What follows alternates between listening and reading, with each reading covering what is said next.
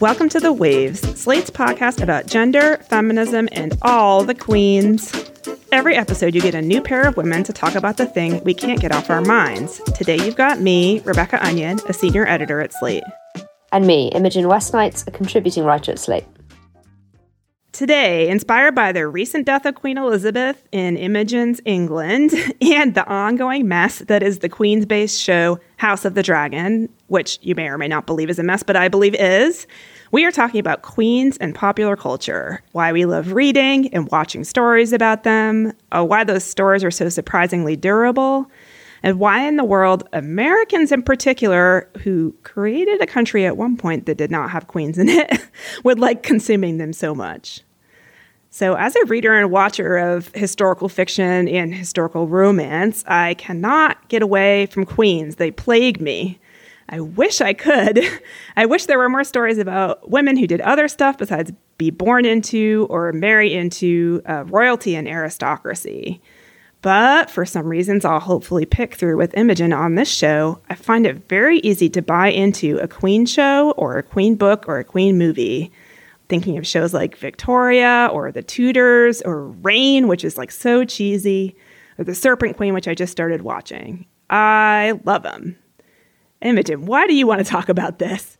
Well, I feel like I want to talk about it because, to be honest, living in England recently, it's been impossible not to think about queens because, I mean, I'm laughing. R.I.P. God rest her soul. But yeah, right. given the recent death of Queen Elizabeth and that kind of intense period of news around that event, I had Queen on the brain and so started noticing that there are queens everywhere in popular culture, particularly on the TV. And so, yeah, I got to wondering what is the draw there? Why do queens hold the public imagination so strongly? How do our fictional representations of queens, like whether they're based on real people or otherwise, relate to what the life of a monarch is actually like? And indeed, do we actually care what the life of a monarch is actually like?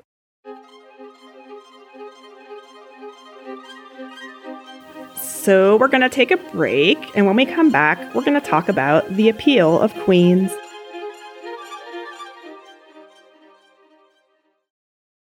Hey Waves listeners, if you're loving the show and you want to hear more, subscribe to our feed.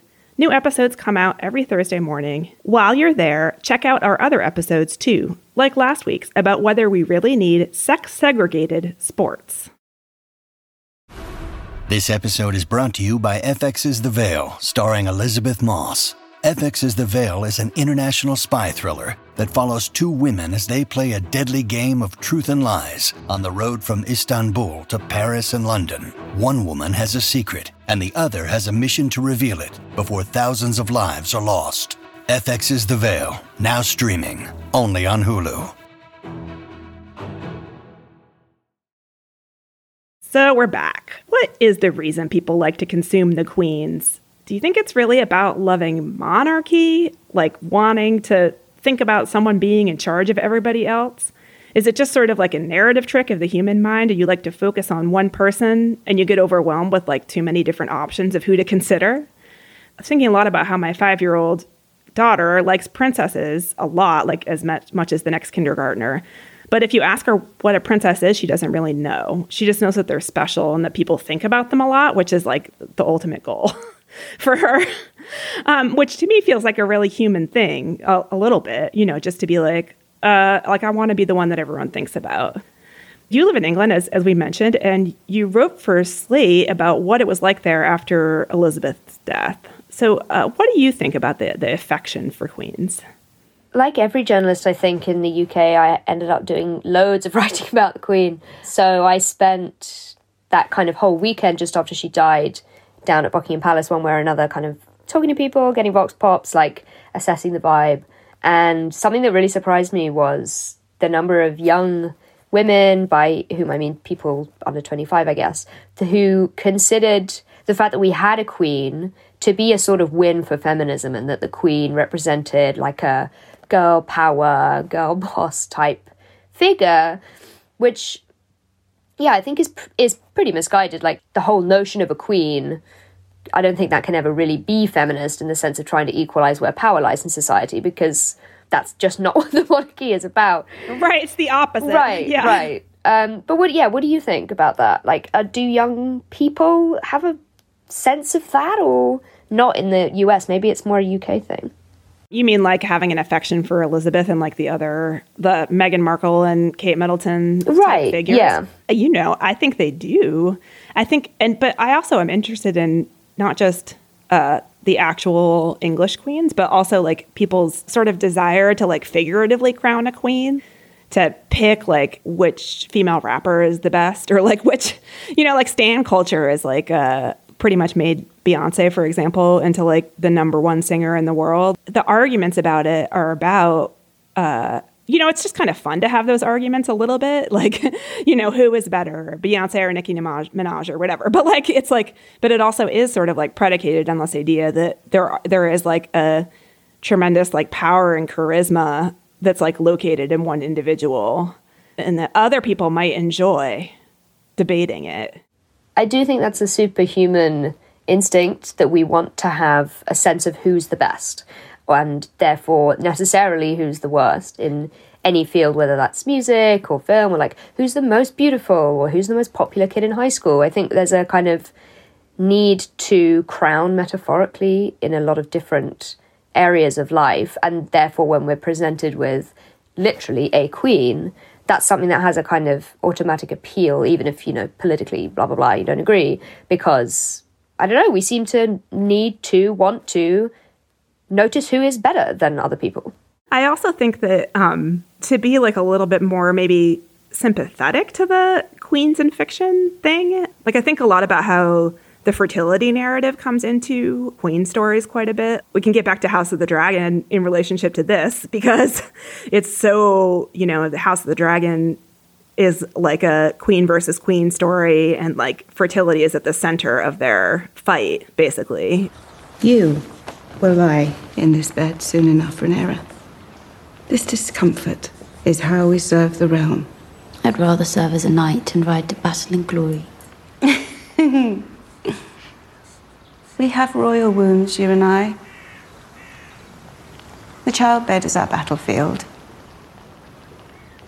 We must learn to face it with a stiff lip.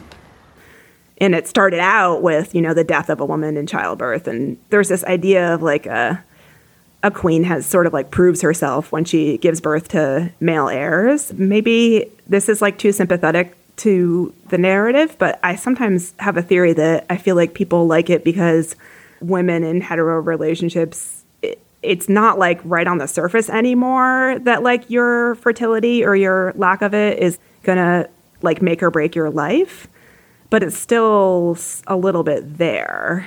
So I've been watching House of the Dragon with my housemates, both of whom are men, and I have reacted a lot more like, oh God, like looking through my fingers to all the birth stuff than they have, which is maybe like, to be expected. But I was thinking about why there is a kind of like appeal to that kind of very raw, gross, up and close, personal, upsetting childbirth stuff. And I wonder if it functions a little bit or I feel it does for me when I'm watching it, that I'm horrified, and yet I can't look away because it's tapping into a fear that's kind of primal in me, where I'm like, oh God, I've never given birth, and that's I'm looking and being like, well, this could go this badly wrong, even though it's unlikely to. It's kind of like it's not a wish fulfillment at all. It's kind of the opposite. Like you see the worst thing happening, and that's kind of catharsis in a way. Totally. I mean, I think like in a lot of queen stories, it seems like not just House of the Dragon, but in shows like Victoria, for example, the reproduction becomes the most human aspect of the queen or something. Like it's like the queen has a lot of power, but there's also a dichotomy where her body will like rule her to some degree, and that's sort of like a dynamic that I don't know. Like if you are a woman who is like able to reproduce, then sometimes you feel like reproduction takes over your life a little bit, or like, not to be too like, oh, current events, but if you're a woman in the US who lives in a state where you can't access an abortion, then even if you're not in like a marriage where your husband has demanded you give him a son, which is like archaic, there's a way that your ability to get pregnant, no matter how much like personal power you might have otherwise, is kind of like dominating you.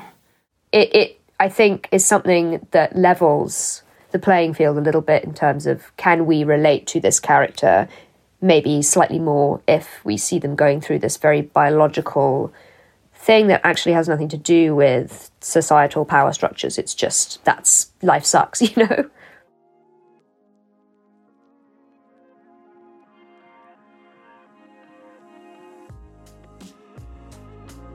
We're going to take a break here.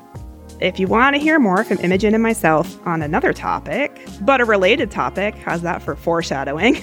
Check out our Waves Plus segment, Is This Feminist? Today we're talking about whether Hillary Clinton, as an idea, is still feminist. And please consider supporting the show by joining Slate Plus. Members get benefits like 0 ads on any Slate podcast, no paywall on the Slate site, and bonus content of shows like Amicus, Slate Money, and of course this one. To learn more, go to slate.com/The Waves Plus.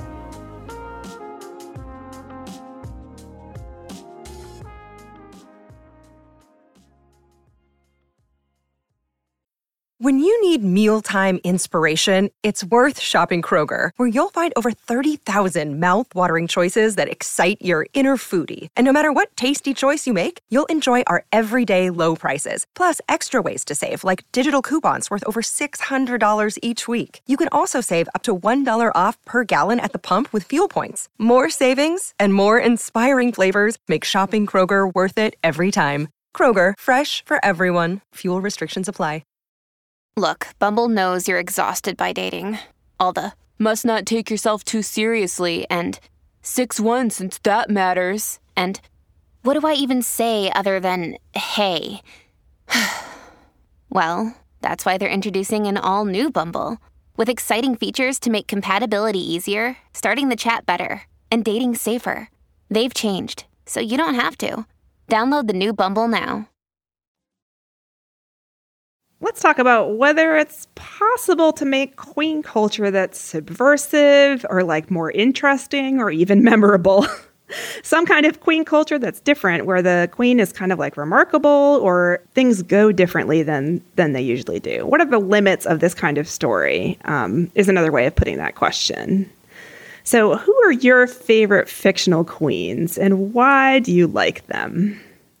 So I was thinking about this and thinking about stuff I've been watching over the last few years that are about queens. And I was thinking of that Yorgos Lanthimos film, The Favourite, with Olivia Colman as the queen, who's made a bit of a cottage industry of playing queens, because she was also the queen on The Crown.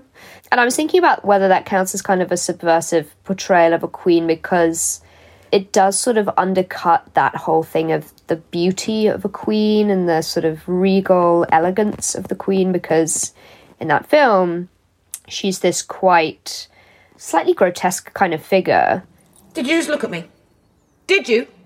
Look at me! Look at me! How dare you! Close your eyes!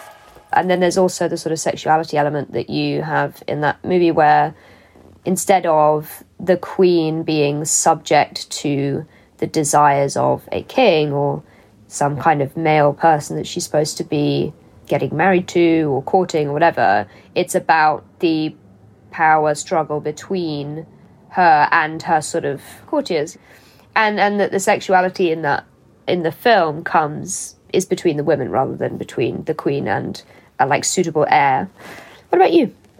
I feel like I've talked about that show Victoria quite a bit. This is the PBS show, Masterpiece Theater show. And I liked that show. This is obviously why I watched it. I believe I've actually recommended it on a past episode of this podcast, because it has like a actually like hot romance in it, which is like sort of uncomplicated by the usual sort of things that occur in queen fiction. Like, oh, I can't marry him because it's not politically appropriate, or like, oh, I have to marry someone who's like not who I want, so I'm gonna go around on the side and like find someone to have sex with who's like in my queen's guard, for example, which is what Rhaenyra did on House of the Dragon.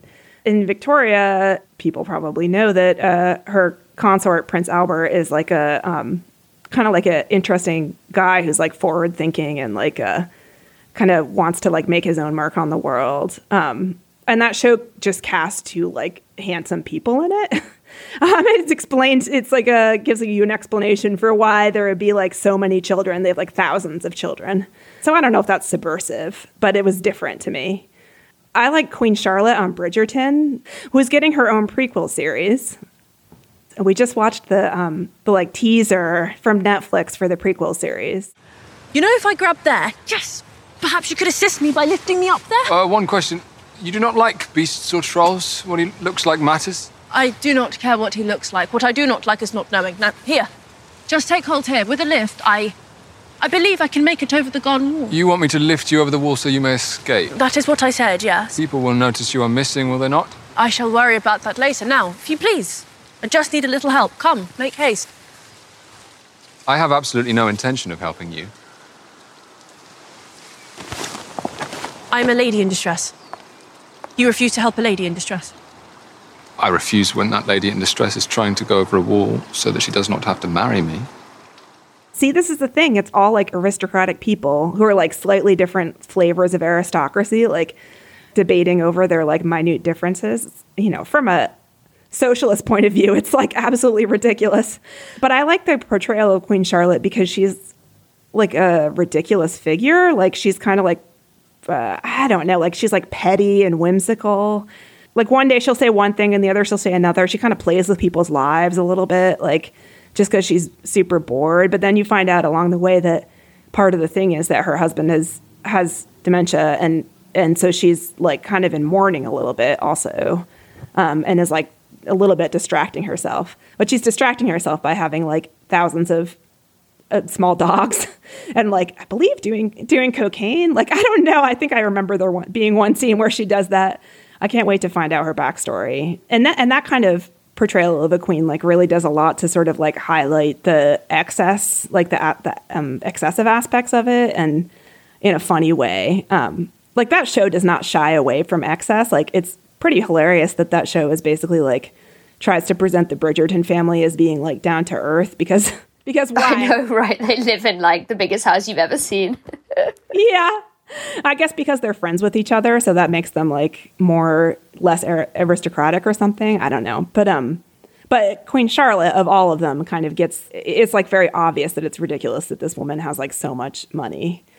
So I guess my question is, can you imagine that there could be kind of like a piece of queen culture, whether that be a book or a movie or a TV, that would be actually like subversive or interesting or different? Like if that existed, what would it look like to you? So yeah, when I was thinking about this earlier for this episode, thinking about can you have a queen that's actually subversive in fiction or TV or whatever? And I was sort of trying to think through whether, because the whole thing about monarchy is that it's a sort of rigid, it's the status quo. So how can you have a queen who simultaneously upholds the status quo and yet also manages to subvert it? And I was thinking about, I think like abdications, intentional ones by queens, and whether there have been many of those explored on TV. And I actually couldn't really think of any. And I'd be interested in finding out, like, how you could make a piece of art out of that sort of a decision where a woman actually does subvert the structure that she's been born into in a meaningful way.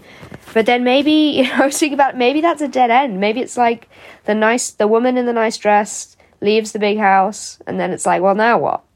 But maybe it could be done. I don't know. What do you think? What's your ideal queen like? What do you want to see? Yeah, we were talking before the show about the Queen of Denmark, who has apparently stripped some of her grandchildren of titles. And it's kind of unclear why, but I believe it's the children of her second child. So they used to be princes and princesses, and now they're just counts and countesses and like poor children.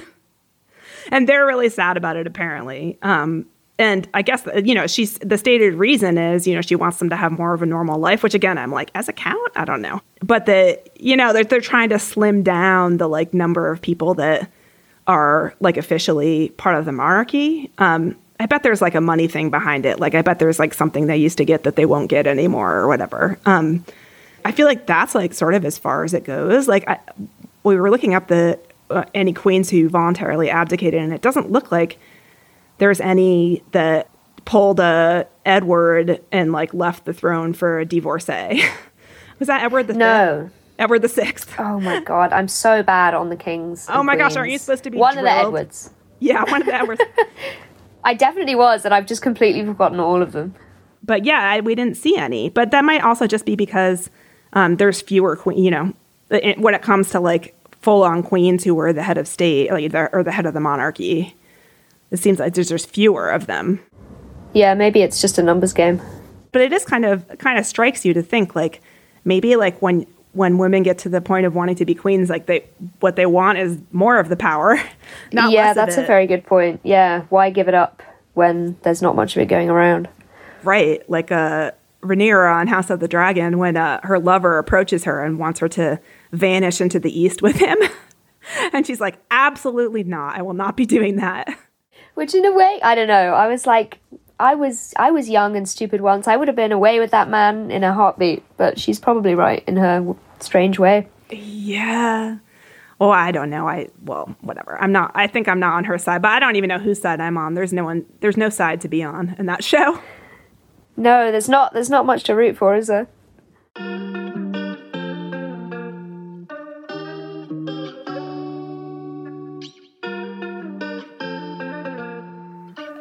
Before we head out, we want to give some recommendations. Imogen, what are you loving right now? What am I loving right now? I mean, full disclosure, the main thing I'm loving right now is that I just got a kitten. So that is like the primary focus of my life, like to the exclusion of all my work, all my social life. I'm just like, why would I leave the house? There's like a little animal here. But do you have does it have a name yet? Yeah, so the cat is called Sushi 2 because my housemate had a beloved cat called Sushi when he was young. But I do need some things to be watching and reading, etc., while I'm just lying on the couch with the cat on my lap. And one of those things is that I'm like halfway through the Jeffrey Dahmer show, which I'm excited to finish, mostly because I just find the whole ethics of the existence of that show so queasy and interesting. Have you watched it? I haven't, despite the fact that apparently it's extremely popular. When things are extremely popular, we try to watch them so that we can figure out if we can write something about them. But I'm scared to be honest. It's not pleasant viewing, like at all. But it's, yeah, I'm excited to finish it because I do just want to dive into all the things that people have been saying about it, because I think the kind of balance between victim-centered storytelling, as they claim to be doing, and then keeping the true crime people in with a certain amount of gore is a really weird, it's quite a weird show that they've made, and I think ethically it's quite dodgy. What about you? Oh my gosh, I had such a good time last week. I went to I live in a small college town, and there's a little Main Street cinema that the university in the town has basically like rescued and continues to maintain. Otherwise, it probably would have died. And they do a lot of special events. And they did a abortion fundraiser with the movie Dirty Dancing, and it was so fun. I went, and I live in Ohio, so our abortion laws are predictably terrible right now. So this is, it was raising money for abortion fund, basically. And of course, that movie has a little abortion subplot. But I used to watch that movie so much when I was younger, and the theater was like just packed with women. Like it was just like a million women and maybe like a couple guys that I could see. And I went alone, but by the end of it, I was like sighing and yelling in concert with like all the women around me. Oh, wow. Because I don't know, have you seen it recently? Or have you? I actually saw it for the first time like a year ago. I'd never seen it. I had no idea it was even about abortion. All I'd seen is the kind of like gifs of the big dance moment at the end. I had no idea what. Yeah, great movie. It's so great good. movie. It really holds up, as the ladies and I said to each other at the end, as the tears were streaming down our face. But it was like, it just was like it was very moving to see Patrick Swayze And Jennifer Grey, you know, Patrick Swayze's dead and Jennifer Grey is like 62. I looked it up and they're like in the prime of their lives, like absolutely gorgeous, like beautiful. So the dancing is so fun to watch. And it just like made me want to dance, and it made me feel both like old and young at the same time. And it was so fun and joyful. Wow, to, like, I feel bad. Other... You said something so beautiful and joyful, and I said the serial killer show on Netflix. Wow, but you also had sushi too. I do have sushi too. Yeah. So I highly recommend. Yes, I think anyone who out there who's trying to raise money for abortion funds should think about that, because it was very cathartic and wonderful.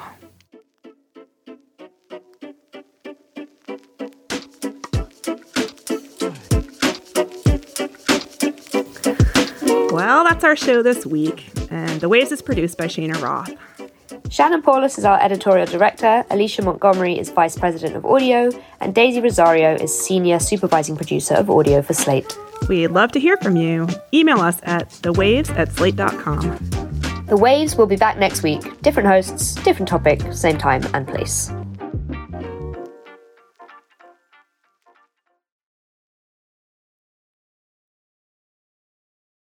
Step into the world of power, loyalty, and luck. I'm gonna make him an offer he can't refuse. With family, cannolis, and spins mean everything. Now, you wanna get mixed up in the family business. Introducing The Godfather at ChumbaCasino.com. Test your luck in the shadowy world of The Godfather slot. Someday, I will call upon you to do a service for me. Play The Godfather, now at ChumbaCasino.com. Welcome to the family. No purchase necessary. VGW Group. Void where prohibited by law. 18+. Terms and conditions apply. Hi, this is Dahlia Lithwick, host of Slate's legal podcast, Amicus. If you're listening to this show, you might be interested in Amicus's live show that we're hosting in Washington, D.C. on Tuesday, May the 14th. My colleague, Mark Joseph Stern, and I will be talking to some amazing guests, including Sherrilyn Ifill and a sitting state Supreme Court justice, all about how originalism, a relatively recently invented way of interpreting the Constitution, has taken over the Supreme Court and radically reshaped the law. It's been doctrinal rocket fuel for the conservative legal movement and facilitated the rolling back of abortion rights, the expansion of gun rights, and the obliteration of the separation of church and state. And as another wildly consequential Supreme Court term careers to its end, the court's originalists are on a tear. But there's something you can do about it, and we hope you'll join us in D.C. on May 14th to explore the possible pathways out of the current situation. Go to slate.com/amicuslive for tickets.